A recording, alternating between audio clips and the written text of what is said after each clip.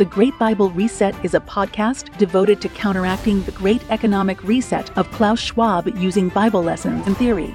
Thank you to boomers-alive.com for sponsoring this podcast and the Kingsway Classical Academy. This week we are continuing our study on the great books of Western civilization and their effect on our current economical and spiritual crisis. And now your host, Oliver Woods. Okay, hello everybody. This is Oliver Woods, and welcome to GreatBibleReset.com, where our focus is on the personal and public commitment to the law of God as it's summarized in Exodus 20 through 24, which is the one thing God requires to deliver us from our current national distress, national judgment. For example, in the book of Jeremiah, on the eve of the Babylonian captivity, God told Jeremiah in chapter 5, he said, roam to and fro through the streets of Jerusalem, and look now and take note. Seek in her open squares if you can find a man, if there is one who does justice, who seeks truth, then I will pardon her. So that's a question, I think, for each of us. Will we be that man, or will we be the men that can turn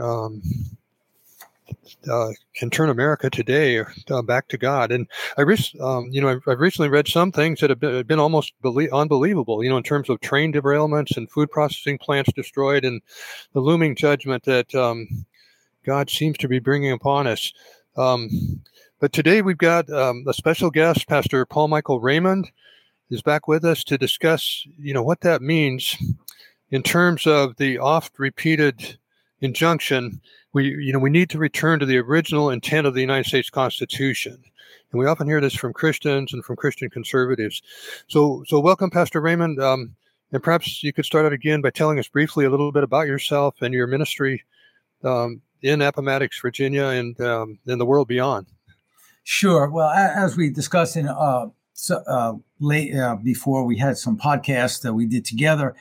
We have the New Geneva Christian Leadership Academy. It is a theological college, seminary. It's also a prep school for anyone that just wants to get a good worldview on what's happening in the world, and then go into your whatever skill or trade school or college you want to go to. So it's a really good prep school for seniors, actually, or just first year college students. And we do teach pastors as well, but everything is applicable. We're applying the Word of God to the real world around us, because that's where the rubber meets the road. And of course, we have a church here. Actually, what I did mention in the podcast before, we have a bricks and mortar school as well. But because my students are all over the place, even as far as Africa, not everybody can come here. But we do have a bricks and mortar college. We have a library of more than 10,000 physical books. We have all of the microprint from the 1600s to 18, I think it's 1820 or something in that area. And you could research newspapers from that period, the colonial period, and other documents as well. We have that facility here as well. We built a Christian art gallery, which means art which is good art, not the junk you see out there. No Jackson Pollock stuff, and no halos on Jesus or angels in the architecture. That's not what we call Christian art. We just call it good art. We want good art, okay? Not necessarily pictures of Jesus. We don't agree with that. But anyway, so we're trying to influence the community around us to bring some biblical sobriety and biblical integrity back into our community. We're very community-minded. So those are some of the things, along with our church, that we have going on here in Virginia. That sounds great. Yeah, we hear a lot, or we get a lot of debate over America's status before God. Was America a Christian nation? And what are we today? Are we still a Christian nation that's apostatized? Or how would you kind of summarize that? Well, depending on how you want to define Christianity, was America a Christian nation? Well, it wasn't overtly pagan. We know that. It was Christianized. It was Christian-esque. It had the seeds of apostasy in it. It had the influence of both the Renaissance and the Enlightenment, the Scottish, the French, and the English Enlightenment, which is really a destructive force, which was the problem with America. It should have been more Puritanistic or following the dictates of Calvin in Geneva. But it did start to unravel with the notion of natural law. The Puritans pretty much were guilty of that, unfortunately. And I love the Puritans. They're great, but they believed that because they had a view of the laws of nature and of nature's God as biblical law, but it wasn't biblical law. It was something that could have been, it was twisted. So that brought about the colonial period, and it was Christianized, it was Christianese, but it wasn't the orthodoxy that we would have seen in Geneva. That's what we needed. And at that point, it pretty much dissolved into what we have today because of the seeds of apostasy at that point in the 1700s.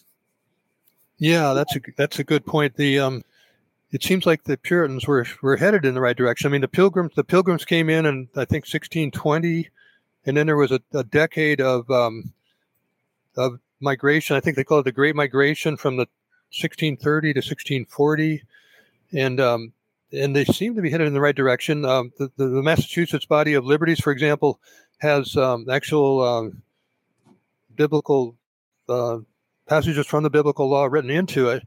But can you give us maybe a little more specifics in terms of what went wrong there, with the Puritans, and that we can avoid in the future, or maybe kind of reverse engineer? Well, one of the things that people point to the Puritans and say, well, they were really pious.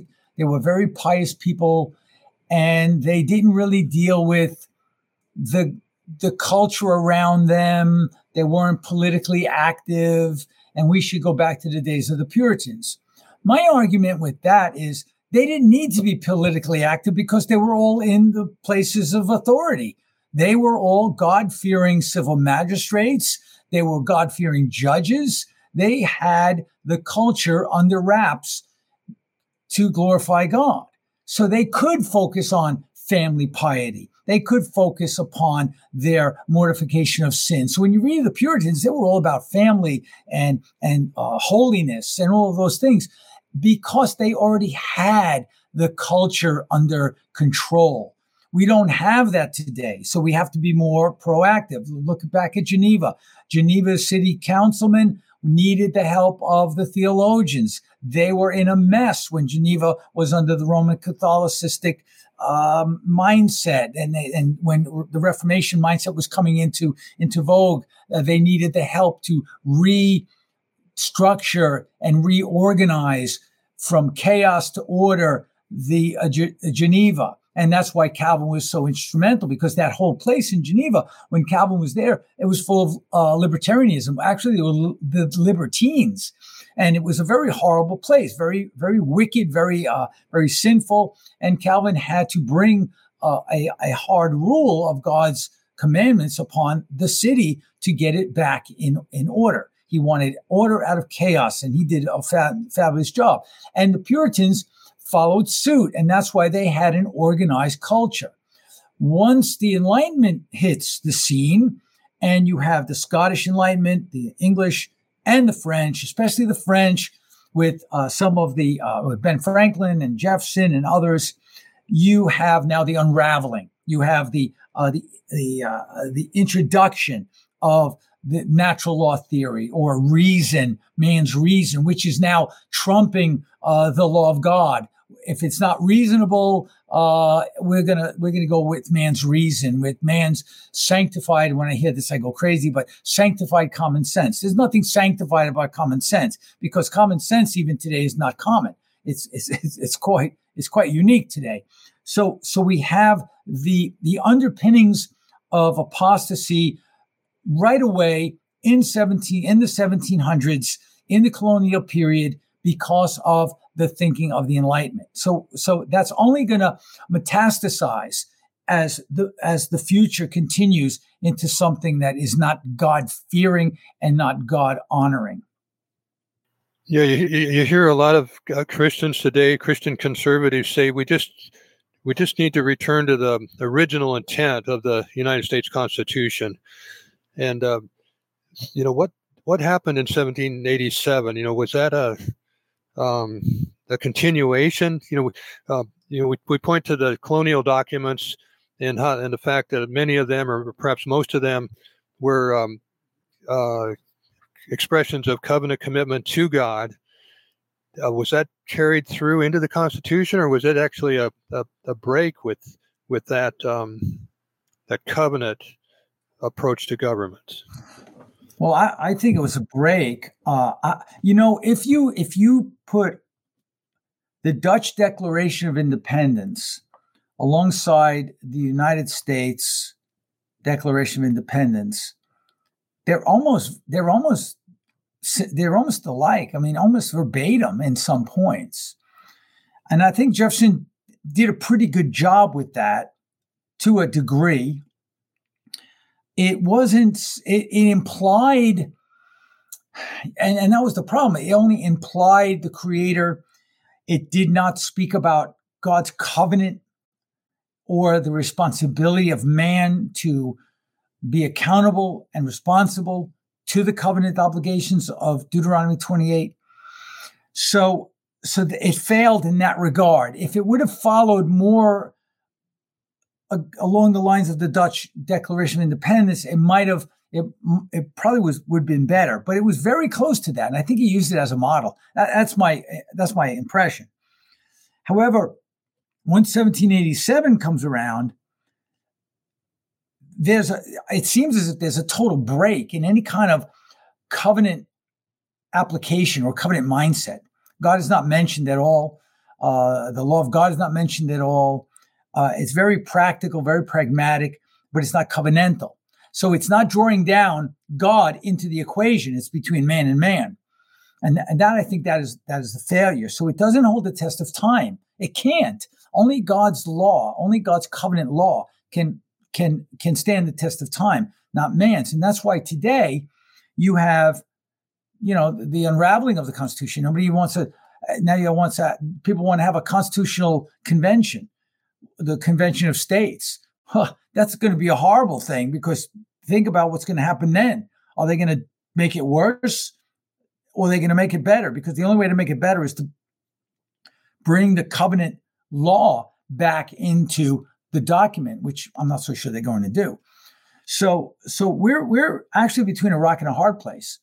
And until we recognize that whether or not we have a constitution that is either what we have today or a covenant, we're still going to be bound to the covenant obligation that God has imposed upon all mankind, because we're created in His image. So we can't get away from that obligation. So when we violate the covenant, whether it's in a document like the Constitution or in any other form, God will hold us accountable. And if we violate the law of God, we will reap the consequences of His covenant stipulations, His negative stipulations. So would it be accurate to say instead of going back to the original intent of the Constitution and kind of having that as a mantra, we should be thinking in terms of getting back to the original intent of the law of God? Absolutely. Absolutely. Yeah. What else will stand the test of time? You have a universal law that is given by a universal sovereign.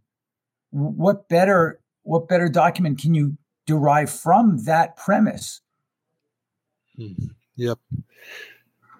Well, this is maybe in closing, this is a little bit out of left field, perhaps, but we are bombarded just in the last 6 months, really 6 or 8 months, with this whole concept of artificial, of AI, of artificial intelligence. And how do you see that relating to all of this in terms of the Lord is, the word of God is the truth of God's word. Okay. It's not just true, it's truth. The word of God is truth. The covenant of God is truth. God is truth. And what man is doing again is trying to be God. AI, artificial intelligence, which is really programmed by man, wicked man. Artificial intelligence is seeking to replace truth. Now, what does that mean for us? It means that as far as the world around us and the happenings around us are concerned, we're not going to know what is actually happening around us because it will all be propaganda. We're becoming North Korea, where you are being manipulated by the propaganda of AI, and it's going to be very, very convincing.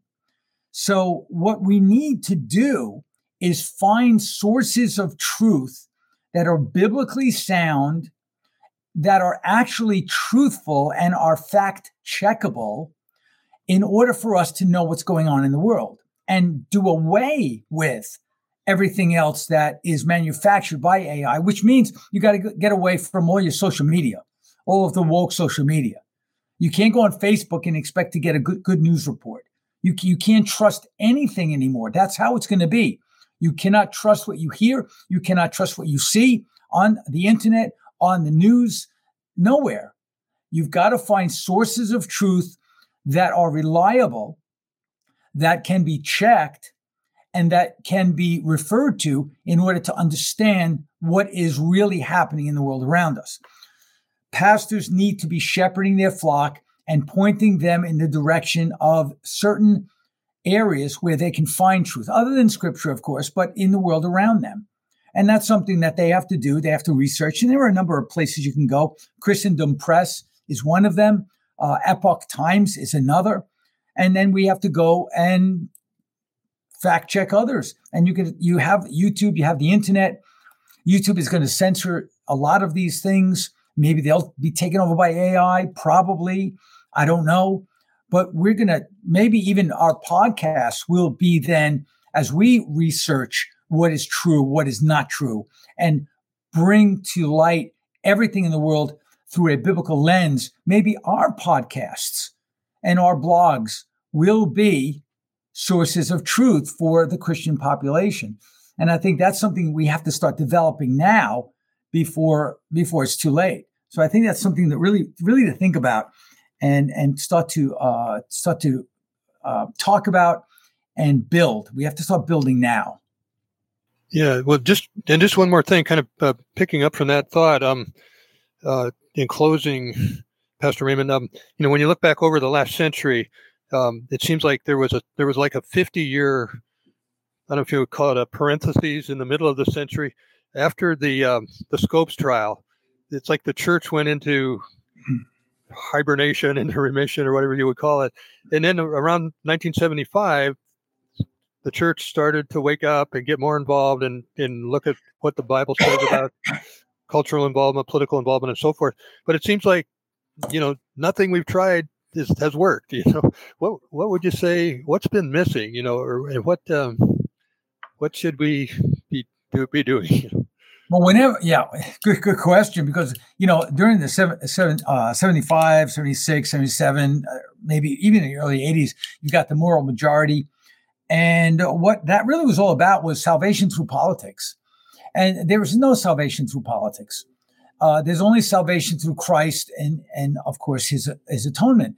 But of course, what we need to do is bring back, and we've discussed this before, we need to bring back the law of God, the covenant ordinances of God, and apply them to every area of life. The political realm, instead of politicians, what we need are statesmen and magistrates which fear God and keep his commandments, who hate covetousness.